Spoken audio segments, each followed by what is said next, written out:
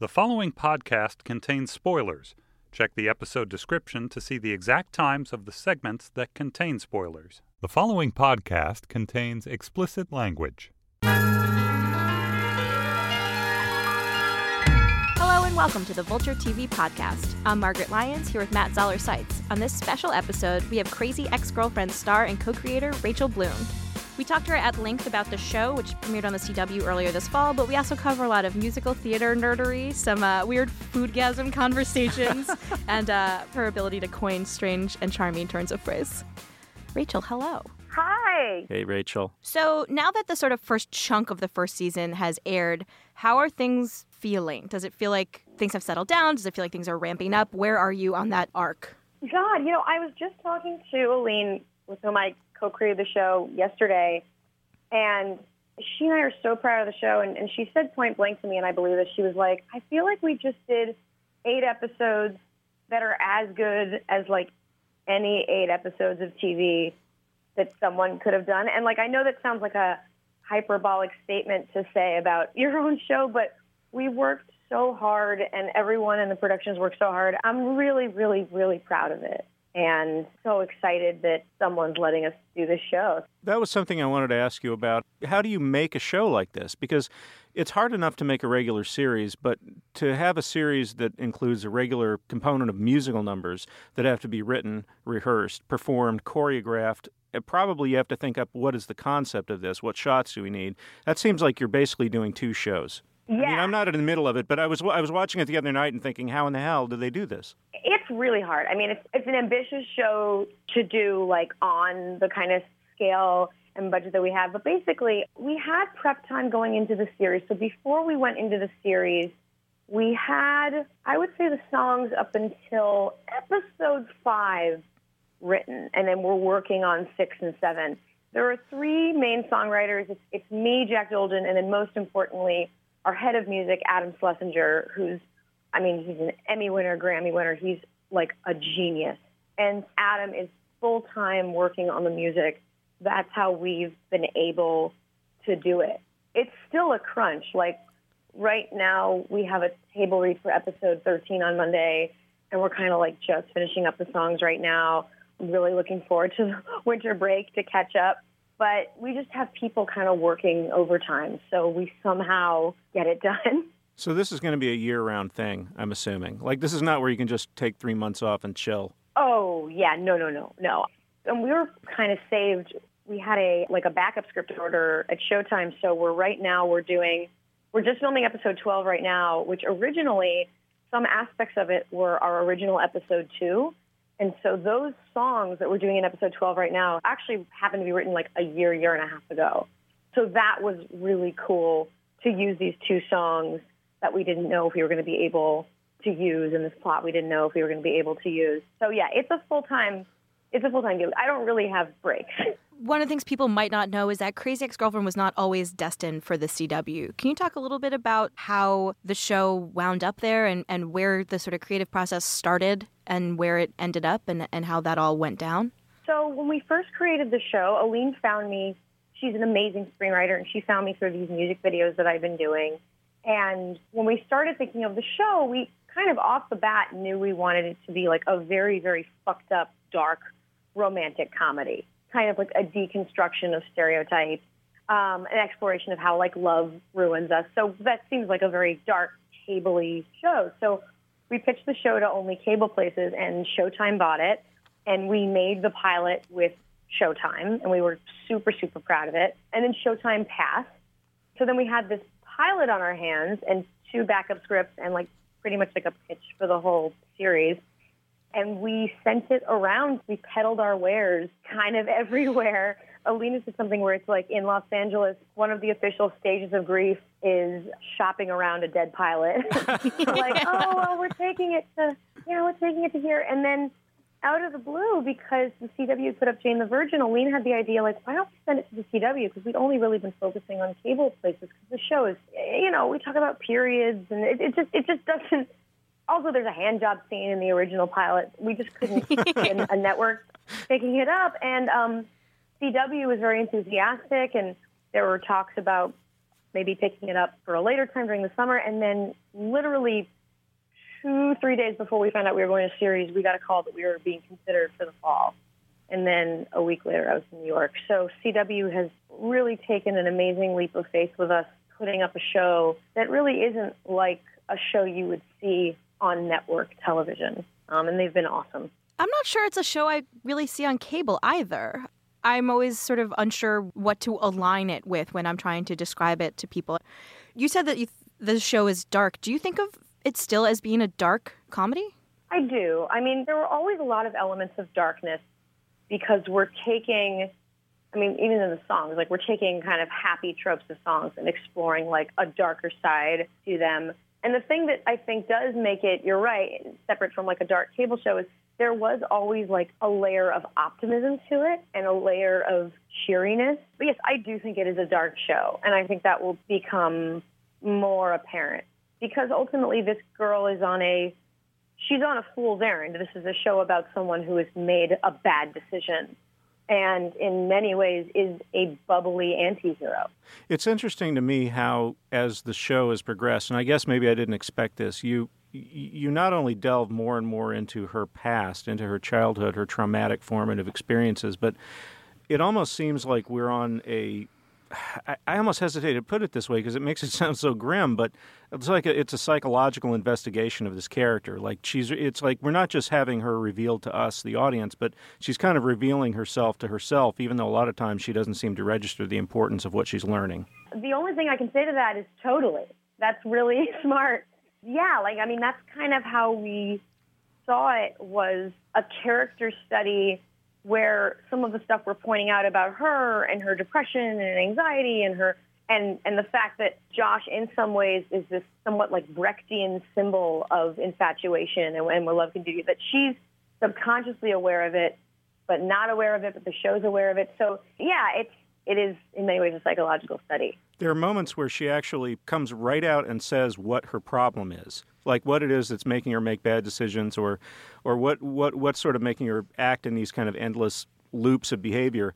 And she actually says it out loud and then can't do anything about it. Like it's like she doesn't even realize that she's diagnosed her own problem. It's funny and sad at the same time. Oh, thank you. I mean, I think that's what was, when we first started thinking about the show, what was interesting to us was taking a person who was very smart, like top of their intelligence, and exploring, like, what would it take for a very smart person who's very sure of themselves to get themselves into such a pathetic, obsessive situation? Because it happens. It happens in life.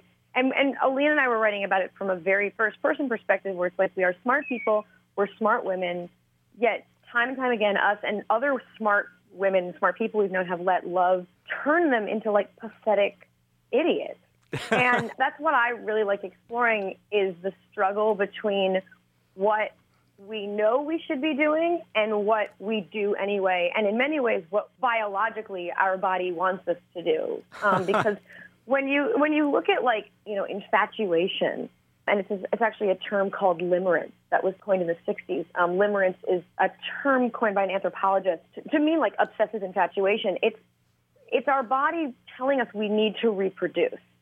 And it's focusing on a guy. I mean, all romantic comedies are about the will they or won't they, right? Like, there aren't many romantic comedies that are just about a happy couple because that's not interesting to watch. There's a story there.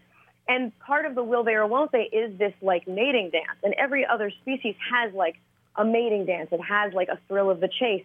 And we have that, too. So when we're infatuated with someone, it's not something that's located, like, logically in our head. Attraction is something that you can't control. And it's your body wanting you to replicate yourself. And so it goes against intelligence and it goes against logic. And in many ways, it isn't real. And also the ways in which we are attracted to people who may be wrong for us, it has nothing to do with, like, if we're compatible. It's so many other factors. Like, what are their pheromones like? Do they remind us of another person that we've loved? This reminds me of something a friend of mine said, that love and sex remind us that we're not just humans, we're mammals. Right. Exactly. That's so true. Like, my husband and I actually we've been watching a lot of nature documentaries the past week or two. And you see, like, you know, how the males pursue the women. it's what we do, except we do it on a more sophisticated scale. But at the end of the day, like, you know, sex is awkward and weird, and it's just like people like bumping their groins up against each other. And that's what every romantic comedy and every like romance is about, where it's just like, me want put penis in you, you let me put penis in you. And like the fact that like we intellectualize it, especially on our show, with like musical numbers and Rebecca, you know, writes these beautiful poems in her head. At the end of the day, it's about like dick and vagina make baby now. So in terms of limerence, one of the things about limerence, though, is that it does end and there is sort of an expiration date. Do you think about that in terms of how you're framing the pas de deux between Rebecca and Josh, that kind of infatuation will eventually have to come back to earth? Yes, we do think about it. And I think a very important thing about limerence is that there has to be this constant dance. Because limerence, there is an expiration date, but that kind of applies to when it's been resolved. Like if you're in a limerence state and then you get together, that limerence is going to slowly fade away and then hopefully will turn into a more mature love. Or, you know, something will be resolved. But if you have this kind of like constant push and pull, you can kind of extend that mating dance. You can extend that limerence. So we are very aware that like the spark in Rebecca's eyes can go out at some point, but if Josh keeps giving her something to latch onto, it's going to be harder and harder for that spark to go out. The title of the show has been the subject of a lot of, let's say, controversy. I mean, you know, not like anybody's burning things in the town square, but there have been some discussions of whether crazy is a pejorative term. Does it accurately describe the heroine? Does it play into sexist stereotypes? And you address that right up front in the opening credit sequence, but I wondered if you could talk about that a little more in relation to the characters. Yeah, this might sound naive, but the backlash really surprised Alina and me, and I think it was a couple of reasons. I think first, when we thought of the show, the term crazy ex-girlfriend is such like a stereotypical term. It's such a blanket term that from the beginning, we always wanted to do a deconstruction of what that means. Because it's something that is so said, oh, my crazy ex-girlfriend, or, oh, I'm been such a crazy ex right now. Like, I don't know. I guess to us, we never thought people would take it at face value because the show was always such a, like, feminist, intellectual deconstruction of what love is. And then I think also we were picturing it as a cable show. And I do think that if you see Crazy Ex-Girlfriend, you know, Showtime presents Netflix or whatever, you're going to have subconsciously a different reaction knowing that it's going to be a deconstruction. Whereas if you see it's on a network where you might be, you know, more used to things being at face value, you might be like, oh, this is just stupid. This is like literally doing the stereotype. But the show is so never us doing the stereotype. I mean, we've been working on the show for over 2 years. I think we didn't realize that people would just take it as stereotype and not automatically see like the commentary, tongue-in-cheek deconstruction of it all. So I get it, but also, like, I don't know, fuck people. Like, watch the fucking show.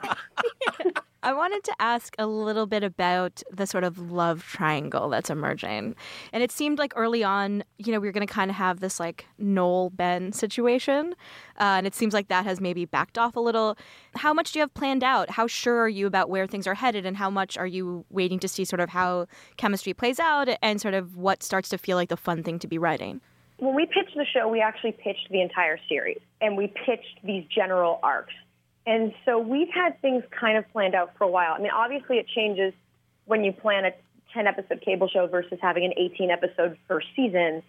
Things are going to change a little bit, but we've had a plan from the beginning of the ins and outs of how this love triangle is, you know, going to play out. And you know, I think what it's always been about at the end of the day is Rebecca's not the only quote-unquote crazy person in town.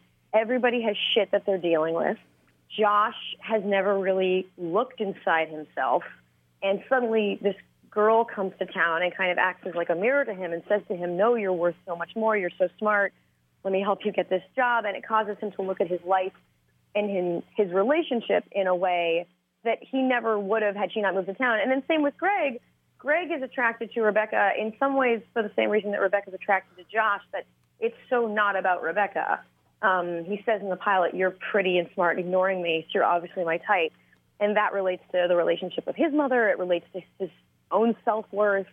And so we're not writing it dependent on fan reactions or like how the chemistry between the actors are, we very much have a plan and are willing to like say yes and if cool ideas come up in the writing room. You have a lot of characters who behave in their own way similar to Rebecca.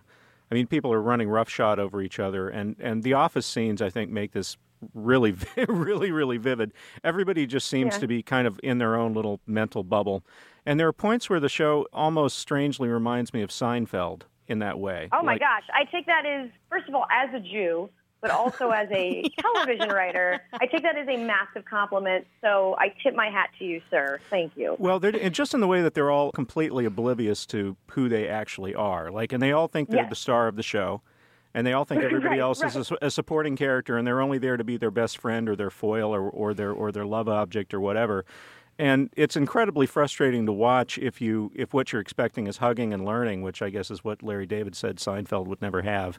Yeah, I think that when we're writing the show, we want to go for what's truthful, especially because we started out writing in an area like inland Southern California that you haven't really seen on TV. It's not New York City, it's not Hollywood. And so for us, the only way to go about it, also to contrast with the crazy musical numbers, the only way to go about it is to be like as truthful and like as theoretically nuanced as possible. And most people are selfish. I mean, I feel like most people don't actually listen to other people when they're talking. You hear these different types of personalities, but like I think people are fundamentally kind of selfish. They are limited by their own experiences, and everyone is the star of their own story, as you put it. So I think that the character who might be the most similar to Rebecca on the show is not Paula, but Daryl. Daryl is on a similar search for identity. He has a similar myopia. In that first scene in the pilot, it was really important to us. You notice that he's not really listening to what Rebecca's saying. She's saying, I lived in New York, and instead of saying, oh, New York, how was it? He goes, oh, I was in New York for a week once. I had the great pizza. And that's just something like you notice with people, right, where you say, like, someone will be like, oh, I'm from South Africa. And then instead of being like, oh, my God, that's so interesting, tell me about that, they'll be like, oh, I read a story in a magazine about South Africa. And then they'll just proceed to tell you about the story they read rather than asking you about your life living in South Africa. Yes. Like, I think the more enlightened you are, and we're going to be exploring this a little bit with the character of Mrs. Hernandez, actually, but the more enlightened you are, the more you feel secure enough in yourself to just listen to other people and not have to assert your own experiences because you feel insecure. Right. Do you think the show is cynical about people and their sort of state of being, or do you think it has like the idea that we will all eventually hatch into the person we're supposed to become? I think it's mixed. I think the show takes the point of view that if you truly want to change, you can change. And that's a very mixed view because there are some people, who we all know who like ultimately just they want to be unhappy. They don't want to change because change is really scary.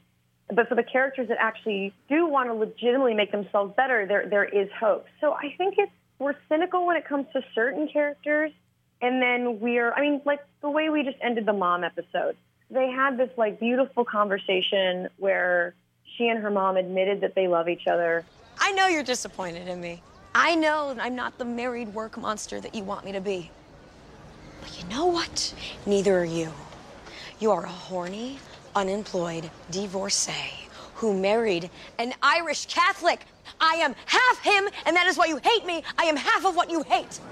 Hate you? I don't hate you. What? Is that what you think, Rebecca, that I hate you? I love you. I've always loved you. I love you too much. I wake up every morning, sick with worry, wondering where you are, how you are. I am consumed by my love for you. And when you have a child, you will understand this. If I ever have a kid, I will only care if they're happy. Happy? What's happy? That's a term for stupid people. I want you to survive. Our people are not about happy, we're about survival. And that is why I'm glad that you stood up to me, because that means when the Cossacks come, you can fight back. You can survive. I love you. Of course I love you. I am your mother. Mommy, of course I love you too. Get over here. You get over here. And it seems like they took a step.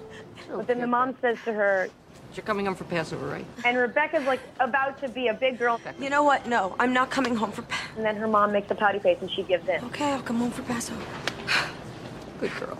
So humans have patterns, and it's really, really fucking hard to dig yourself out of them. Yep. And when someone digs themselves out of the pattern, it's possible, but you have to have a lot of motivation to do so.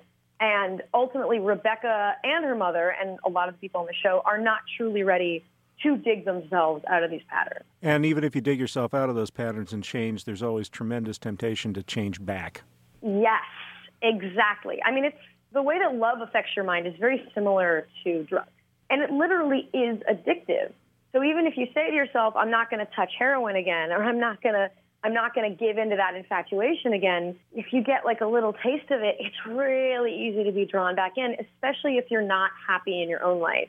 And I think that was really important when we thought of the term like crazy ex-girlfriend. Anyone who becomes quote unquote crazy or unhinged over an ex, depending on the degree, chances are it's not all about the person they're infatuated with. It's about the person wasn't that happy to begin with, and they're using love as an escape. And as someone who has been depressed and anxious for a lot of my life, I have definitely used love as a way to escape having to like live with myself and live with my own thoughts. Are there moments or ideas where like, oh, maybe she could go this far, and it's like, nah, that's probably too out of pace with what we're doing, or things that seem maybe too dark or too fucked up to really make sense in the sort of context of the show? Or do you feel like, nope, there's no sort of territory we won't cross because we think we can handle it? Is there? I was going to ask something similar, because I wonder, when you're writing a show like this, do you have a temptation to go in a particular direction and then you stop because you realize we could be digging ourselves into a hole that we're never going to get out of? Yeah, we were just talking about this yesterday, actually. Like everything with this show, it's a mix, because there have been some things where it's been like, Rebecca can't say that, or someone can't say that about Rebecca. And then it's like, well, let's explore like the scary thing. What if that happened? What would that mean? How do we dig ourselves out of that? But also, like, how do we not dig ourselves out of that? And how does it change things fundamentally? This show, at the end of the day, even though it's there are sitcom elements, it's a comedy, it's always written to be like a serialized show. So we do want change, and we do want the characters to change, and we don't want every episode to necessarily be a reset. And then it's also like things that would seem out of character. It's like, could Rebecca burn down Josh's apartment to kill Valencia? Like, sure, she could, but what would that mean for the series? Like, what are we saying about her mental state? Nothing's necessarily off limits. It's taking so many things into account, not just like jumping the gun. Because sometimes jumping the gun plot-wise, like Breaking Bad is such a good example. So like when Breaking Bad came back for that final season, you knew it was going to be a standoff between him and Hank. I think everyone is expecting that like, oh, they're going to spend like the first few episodes with him and Hank like tiptoeing around each other. And then like the end of episode 1, it was him and Hank in that garage being like, I'm going to fucking get you. How exciting was that? That like they accelerated the plot. And by doing that, it's not like they burned through plot, but they opened up the doors to so many other fascinating things. So I don't think like tiptoeing with plot is always the right move. That hypothetical arson scenario that you just spun sounds awfully interesting, though. You can... I guess I'm just fantasizing of you doing Orange is the New Black with musical numbers or something. Right. And when they did that Morelli plot in Orange is the New Black, that I was like, oh, that's like kind of our show, in a great way. And I actually really don't care about people liking Rebecca. I really don't care, because I've always seen her, as I said, like a bubbly anti-hero. Like the show is based upon the fact she has made a horrible decision that no one should emulate, really. I just want you to understand where she's coming from. I think that sometimes my big beef with like shows trying to be like crazy and experimental is just like something will be happening and then it's just like, boom, cut to 2 characters 69ing. And it's not like I'm offended by the 69ing. It's like, what in the plot and the story led to these characters 69ing in this moment? And so if something crazy is going to happen, obviously we can't do that on our show. Otherwise, everyone will be 69ing all the time. Out of curiosity, I'm not sure which show you're referring to, because I covered the biggest 69ing in TV history, which was on The Americans, and it doesn't come up on TV that much because it's not that telegenic. That's so funny. I'm not talking about The Americans. There's a couple of shows. I won't say what I'm talking about. I got to catch up on the... All right, well, spoiler alert. Adventureland, they've gone too far. Oh, that's interesting. Oh, that's why my husband loves that show. Okay. That makes sense. That tracks now. It winds up being a pivotal moment, I will say. It's done tastefully. But actually, this is a great example. This is great. So the original pilot of Crazy Ex, when it was on Showtime, instead of Rebecca and Greg making out and her interrogating him while they made out, she gave him a hand job. It was like a hand job interrogation scene. And when Aline and I were writing it, and Aline is great with like these, just making these surprising, bold ideas. And so we're in the middle of writing the pilot. We knew that Rebecca's at this party with Josh's best friend. And Aline goes, I don't know, what if she just like gave him a hand job? And I was like, what? Like, I remember being like, what? That comes out of nowhere. And then like we worked backwards and thought about it, because that was like a really interesting idea. And we were like, well, it was kind of the if then what else, where it's like, okay, well, if we want to build up to like a hand job, what would that mean? And then we were like, well, it would be an interrogation scene. That makes more sense than her. Then there's a motive to the hand job rather than just her giving a hand job to a random dude. She's using sex as a way to get information about Josh, which is the premise of the show. So going for those bold strokes is really, really fun. You just have to work backwards and make sure they're all like earned. And there's something really cool that comes up in episode 9, which is, our first episode after the holidays, where there's something that happens where at first the writers were like, we can't do that. Like, no, we can't. And then it was like, well, what if we did? What does that mean? And it kind of changed the rest of the season in a really cool way. And after episode 9, that'll become clear what I'm talking about. But I think so. I really like playing with like bold leaps ahead and surprising things as long as you just like earn them. And I'm sure the 69ing on the Americans is like super earned and super grounded. It is. It is. It's integral to the plot. Yeah, it's a really touching moment, so to speak. I want to go. I'm still hung up on the phrase bold strokes. Bold strokes, right? Yeah, exactly. I wanted to go back to something we were talking about earlier, this idea of love and infatuation as an intoxicant. That's a really interesting one because it for me, it resonates with the title of the show, like in a way that intoxicants give people permission to behave in ways that they ordinarily wouldn't. Drugs, alcohol, you name it. And of course, I guess infatuation can do the same thing. And it reminds me, I wish I could remember who said this, but the phrase, love is the only socially acceptable form of mental illness. Absolutely. The idea that, like, love conquers all. So you're saying, like, this sexual urge that you involuntarily feel because it feels so good conquers all, but so many other things feel so good. And also, like, the separation of, like, romantic love and lust. That there's this purity to infatuation. There's this purity to falling in love. Oh, but sex is dirty. And it's like, no, romantic love is just like your body trying to get you to fuck. As we're talking about this, I'm really seeing how much of the show is about like sort of spheres of acceptability. So there are things that are acceptable in musical numbers that are not acceptable sort of in prose. And there are things that are acceptable in a romantic sphere that are not acceptable at work. And there's sort of these like areas where certain kinds of extremeness are normalized and areas where they're incorrect. And I wonder how much of Rebecca's deal is not knowing where those boundaries actually lie. Yeah, that's a really good point, and also points to my own lack of boundaries in my own life, which I've been told repeatedly. I would say that's probably a main aspect of Rebecca's personality, is that I'll just talk about anything to anyone. I'll be like, what do you want to know? I'll tell you about my dump today, and it's probably not the healthiest thing to do. The musical numbers in many ways are people's subconscious, and it's the things that they're kind of alluding to in conversation but don't say. A good example of that is the song Settle For Me. So when Greg asked Rebecca out, he didn't say, settle for me, I'm a piece of garbage. He phrased it in a way that was like a little more nuanced and like socially acceptable. But Rebecca sees it, and really when you boil it down, it's settle for me. I have no problem being picked out from the bottom. If he's your broken condom, I'm plan B. So lower those expectations and settle for me.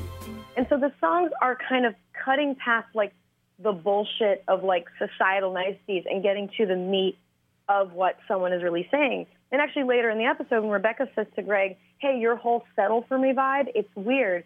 And Greg says, and this is, I think, this is actually a point that Santino, the actor, made. He says, okay, I don't quite remember it that way, but no, I don't want you to settle for me. So, like, you get the sense it's not like he said settle for me. It's just that is what he was saying, in the subtext of it. There are some fan theories about what exactly the musical numbers are meant to communicate to us. Really?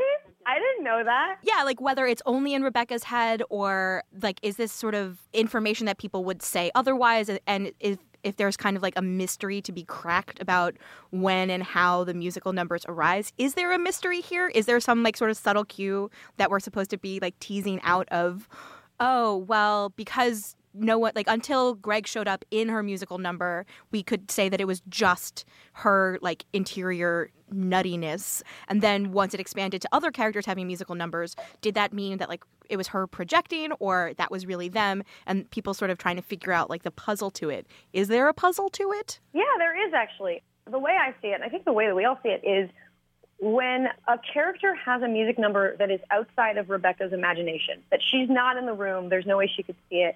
The way that I see it is that it's that they've been infected with Rebecca's madness. And whatever that means, Rebecca moving to West Covina was this stone dropping in a pond that has a ripple effect. And slowly she starts to affect everyone else's lives.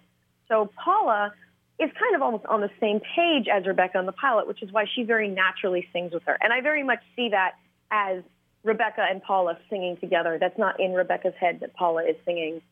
I mean, obviously no one's actually really singing in real life, but when Greg does What'll It Be in episode 6, that really is, in my mind, in his head. But because Rebecca's been in his life, he's been, I'll say, like, touched by her brand of madness. And so now he has this form of self-expression and this form of self-awareness that he didn't have before. Because that's what it really is because Rebecca is making these bold decisions, she causes people to look around and look at their lives in a way that they hadn't before. So slowly, characters will do their own songs as Rebecca kind of like touches them with music. Greg wasn't having musical numbers before she got to town. No. Greg was never, this is the first number, he notices the piano. He says, never noticed that before. Because Rebecca's caused him to look at himself in a way because she's so attracted to Josh and he's so attracted to her. It has caused him to look at himself like, why am I attracted to this girl? What is my life? What am I doing? That's how I see it. But no one is ever really singing like in actual life. Like the music numbers don't exist.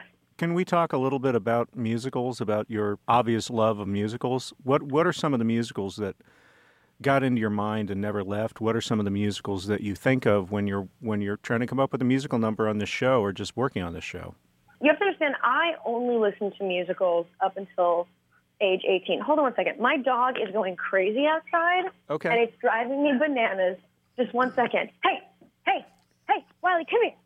Come here, Wiley. Wiley, hey, Wiley, come here. Come here, Wiley. Okay. I live in L.A. Come here. Hey, come here. Good girl. I live in L.A., and our dogs rule us. And my dog was barking at squirrels, and now I'm going to give her a treat, so she'll shut the fuck up.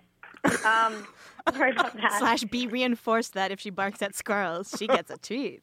I know, right? It's hard because I want to incentivize her to come inside, and so it's like I can get her to come inside with a treat. But yes, I wonder if it anyway. Your dog's your dog's cycle of behavior eerily kind of sums up the behavior of characters on your show. You're totally right. She never quite learns from her actions, and she's getting a false reward that's unrelated. But you're completely right. My dog totally agrees with you right now. What was I saying? Wait, we were talking about musicals. We were going to talk about musicals. Yeah. Oh yeah, musicals. So I only listened to musicals like until college. I got really into it. So there are all sorts of kind of musical genres when doing the show, and I think that the biggest challenge for me is not to make everything necessarily a musical theater genre, because, there are rock musicals, there are musicals that incorporate heavy metal, and sometimes I'll be like, oh, it's like that heavy metal musical number, and someone's like, or it's just a heavy metal song, Rachel. And I'm like, oh, right. There's music other than musical theater. I forget that sometimes. What I have always loved playing with is taking established musical tropes and then turning them on their head and exploring something that rings true to life or something darker, something that really doesn't fit the genre, and playing with that juxtaposition. And I think that's partially the fact that, like, my personality is, like, growing up I was, like, a dark kid who really loved reading about murder and was just, like, very, very, like, I don't know, introspective and loved poetry. But then at the same time, I loved 1930s musicals. Yeah. And the two didn't really, like, have anything to do with each other. And then as I got older, the Kander and Ebb, who was this team, they wrote Chicago, they wrote Cabaret, a bunch of other shows. They do what I'm talking about, which is they take established musical tropes from, like, the 30s, the 20s, 30s, 40s, and then they make them super dark. So, for instance, in the musical Cabaret takes place in the 30s, and so all of the music is very, very happy, peppy 30s, but it takes on a darker spin that you wouldn't have had with those happy songs. So, like, the song Cabaret, Sally Bowles is singing Life is a Cabaret, but the subtext of it is she's convincing herself to go get an abortion. That's what that song is about. It's a woman convincing herself to get an abortion. And then even more with Chicago, which was written in the 70s, they take 20s music, but they use it as a satire of politics and the media. So you have this really peppy song called They Both Reached for the Gun, which is like a super, super happy, peppy song. But what it is it's a lawyer putting words in his client's mouth. So Kander and Ebb are very influential. And then Stephen Sondheim takes that idea and really runs with it. I mean, my favorite musical is this show, Assassins. And I don't know if you guys know Assassins. Oh, well, Matt and I are, like, dying right now. Yeah, you're speaking our language. Really? Yeah. Yeah. Yeah. I was actually... That's great. So we're musical nuts, both of us. Oh, that's fantastic. Right. So you guys know, like, part of what I love about Assassins is, well, he takes the idea of the American dream, which in itself is kind of like a trite expression, right? The American dream. And says, like, well, killing a president is in many ways like fulfilling the American dream. It's like anyone can make a difference. Everybody's got the right to be happy. So already that's taking kind of like a happy trope and then really, really turning it on its head in like a fucked up, dark way. And then every single song in that show is a very otherwise like happy, not particularly emotionally deep genre that he then turns into something fucked up. And like the best example is Charles Guiteau, who assassinated President Garfield. He's covering his death sentencing, where he's getting publicly hung. And he sings like a cakewalky song called Look on the Bright Side as he's cakewalking up the steps to be hung. So stuff like that has really informed our show of how do you take established genres and then flip them on their head.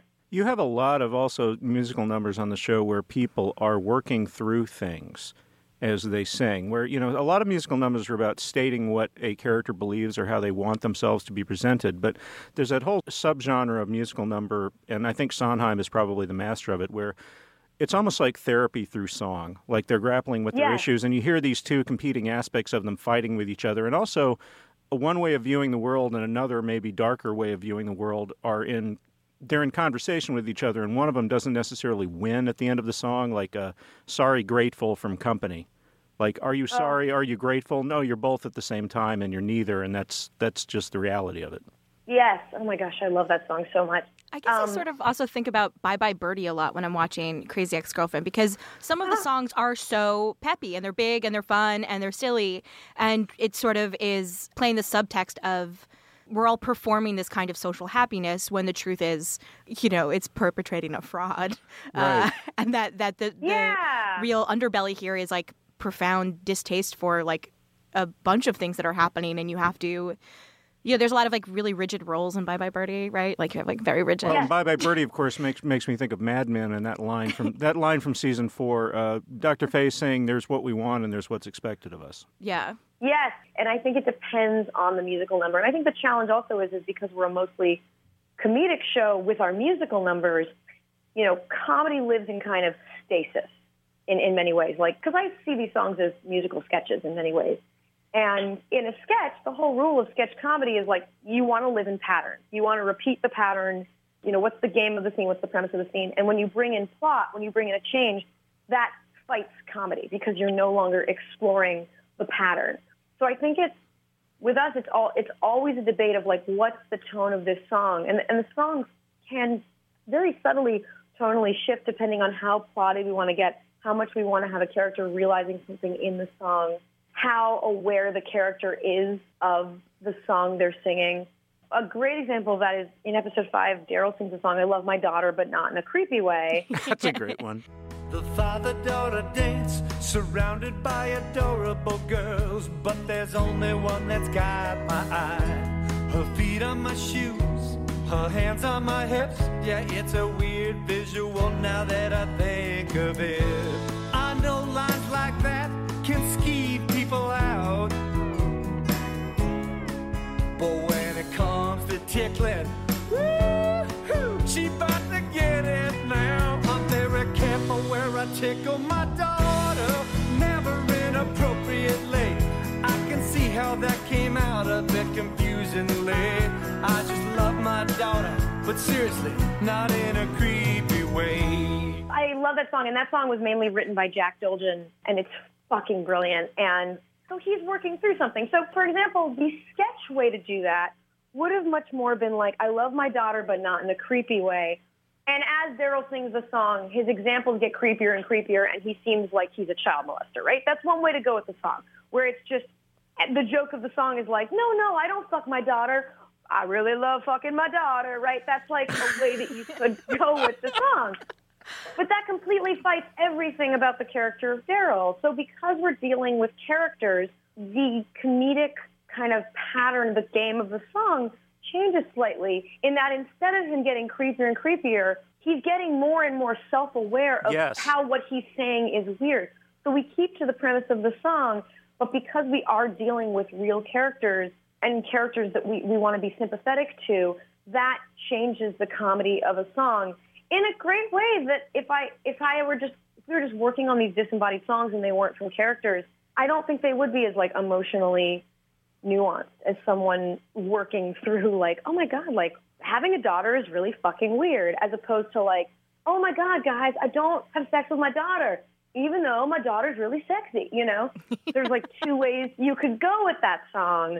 And I like that we went for the more nuanced way because that's what Daryl is. There's also another layer of that song that I like, which is, without making too big a deal about it, it's also about how the language that we use to describe intense love for anything is automatically going to sound sexualized, because that's just the way we think of love. Like any kind of really, truly passionate expression of love for anything, even if it's something like a television show, people will say, why don't you and that show get a room? You know, or you want to marry that show. Right. I mean, like that's, and we joke about Keep it in your pants. Exactly. We joke about it, but that's where the mind goes. It's so funny you bring that up because, like, there is so much hyperbole involved in non-sexual things that get sexual. Like, you hear people when they eat food, they're like, oh my God, this food is God cum.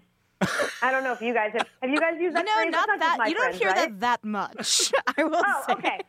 To me, Not since the last elementary school bake-off. I thought you were going to say, like, this is so good. And I was like, yeah, people do say that. No. But it just went way further than I expected. Maybe my friends are all just extremely fucked up, but I feel like at that point that's to like, oh, this food's like God cum, or like, like, oh, this food is like, oh, I want to make love to this food. Like, yeah, you kind of conflate. Maybe it's just me that views food sexually. I don't know. I think Philip Roth was ahead of you. People use food sexually, but I think the God cum might be a Rachel original.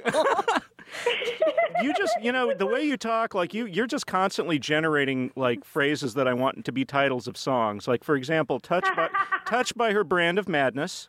I'll tell you about my dump today. Handjob interrogation, and the best, which I hope will be the season finale, penis and vagina make baby now. That requires a 40-piece orchestra.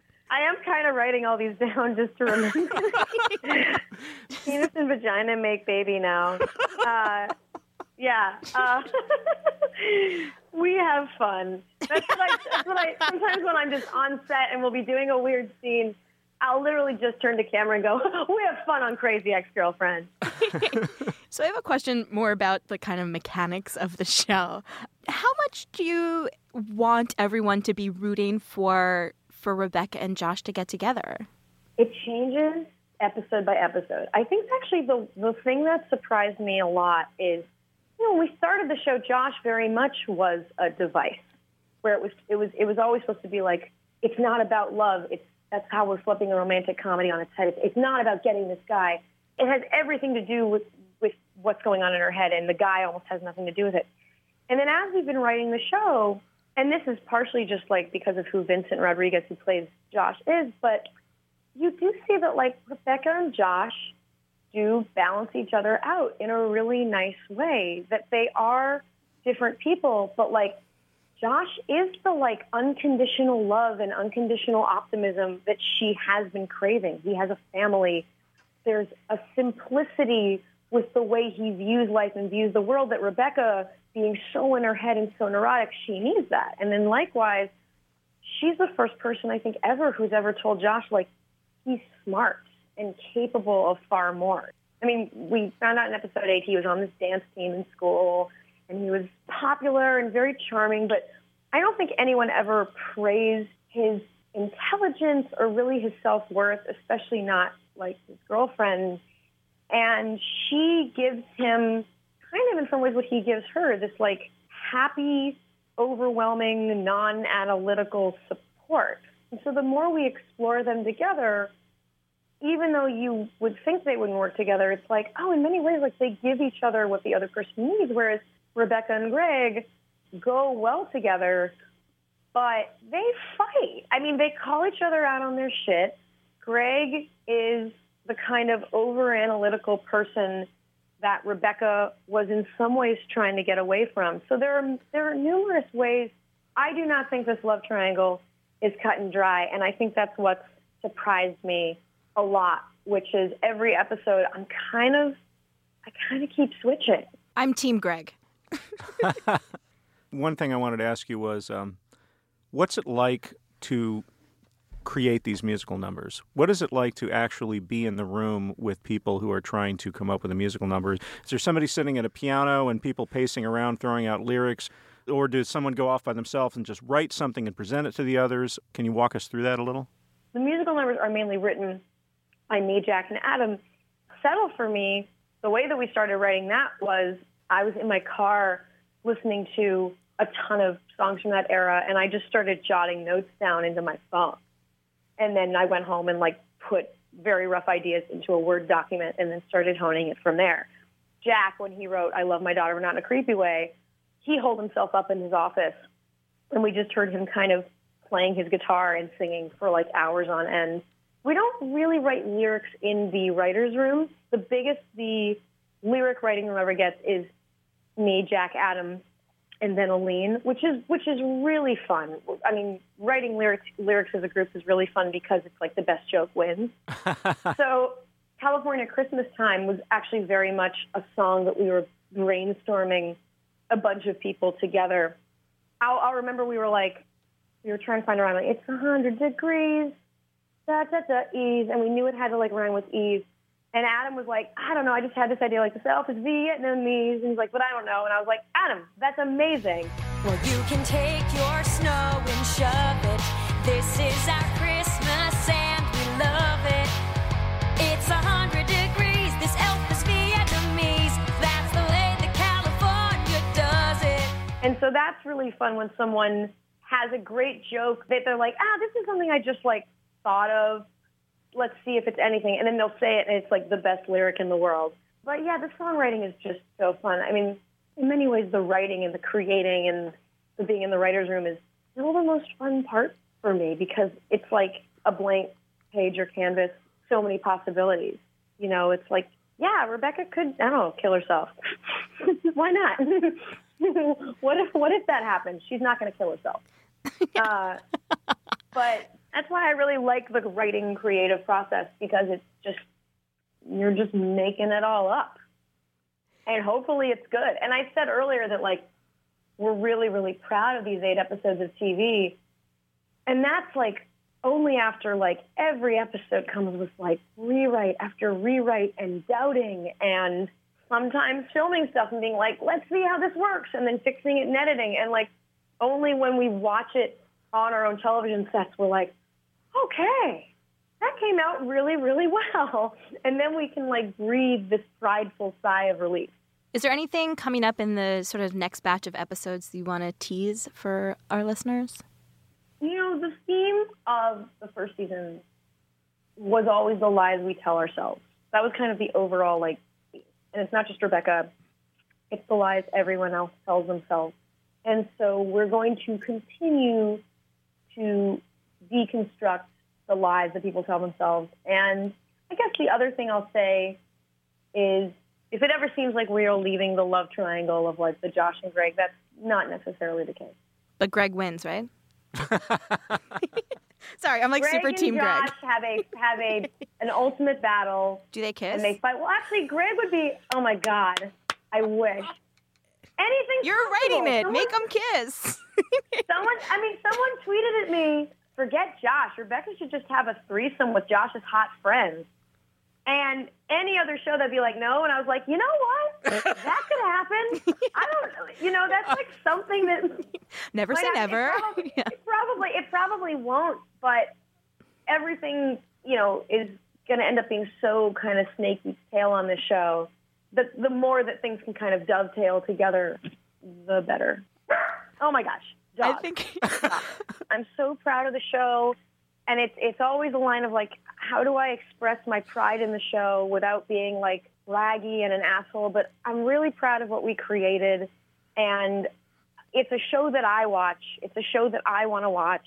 And all I can hope is that it's a show that other people also want to watch. And I think that that's happening. So I guess I just, want to say, like, I'm really proud of my baby. And if you haven't checked out my baby, check out my baby.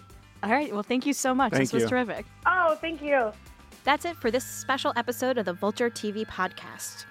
Don't forget to email us your questions or comments at tvquestions@vulture.com or leave us a voicemail at 646-504-7673. We're going to be doing a listener grab bag episode to finish out the year, so now is a great time to send us your questions, concerns, ideas, and maybe your pick for favorite show of the year. That number again, 646-504-7673. Our producers are Sam Dingman and Sarah Abdurrahman. Thanks also to Laura Mayer and Andy Bowers. The Vulture TV podcast is part of the Panoply Network. Check out our entire roster of podcasts at itunes.com/panoply. If you like the show, tell your friends. If you hate the show, tell 2 enemies. I'm Margaret Lyons, and you can find me on Twitter at MarginCharge. I'm Matt Zoller Seitz, and you can find me on Twitter at Matt Zoller Seitz. Thanks for listening.